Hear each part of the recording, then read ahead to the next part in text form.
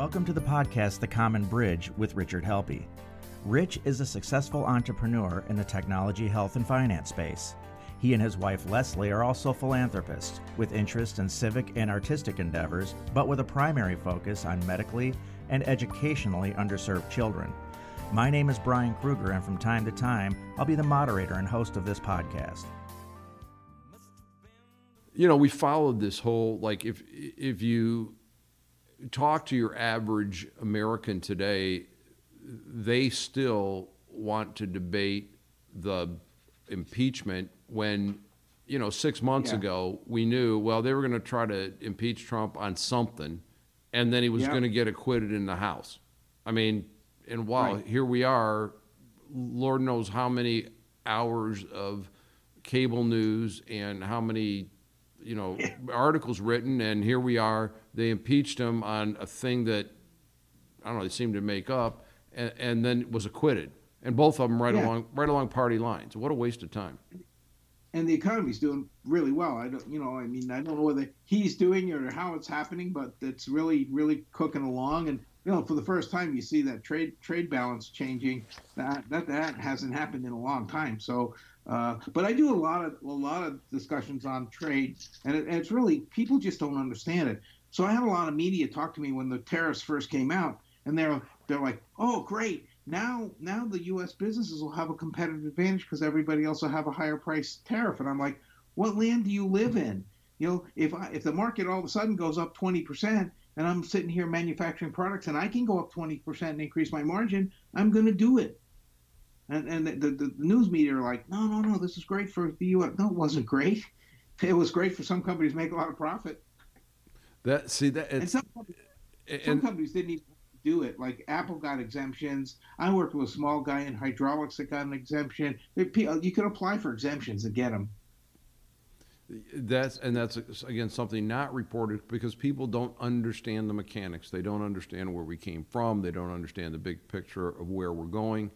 And that's some of the things that we're trying to address on the Common Bridge versus, did the president not shake Nancy Pelosi's hand and did she pre-plan tearing up his speech? I mean, does anybody really care? Whose life's changed by a viewpoint on that? None.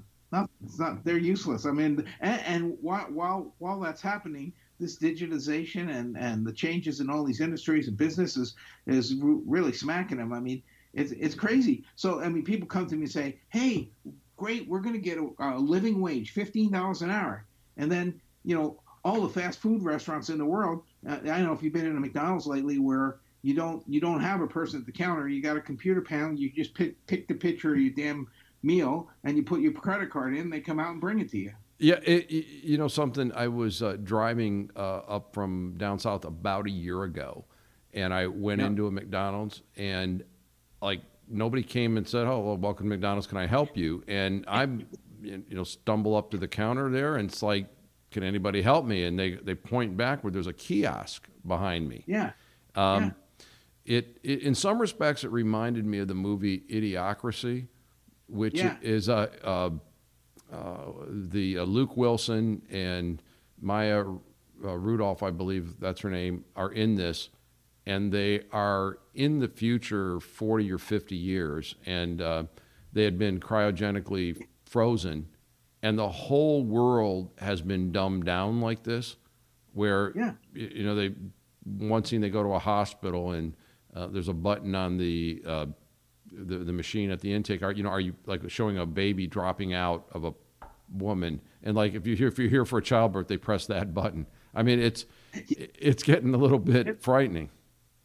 Your phone is doing that now. I mean, Lynn and I just bought an Airstream trailer because I don't want to fly anywhere when I go on vacation. So but that thing, I can turn on the lights, turn off the lights, turn on the air, turn off the air. Mm-hmm. I can do anything with it with my phone. It's like, damn. Yeah, it's coming. It's coming, and now with as 5G gets here, it'll just kind of know it's probably time to turn your lights on, and they'll be on for you.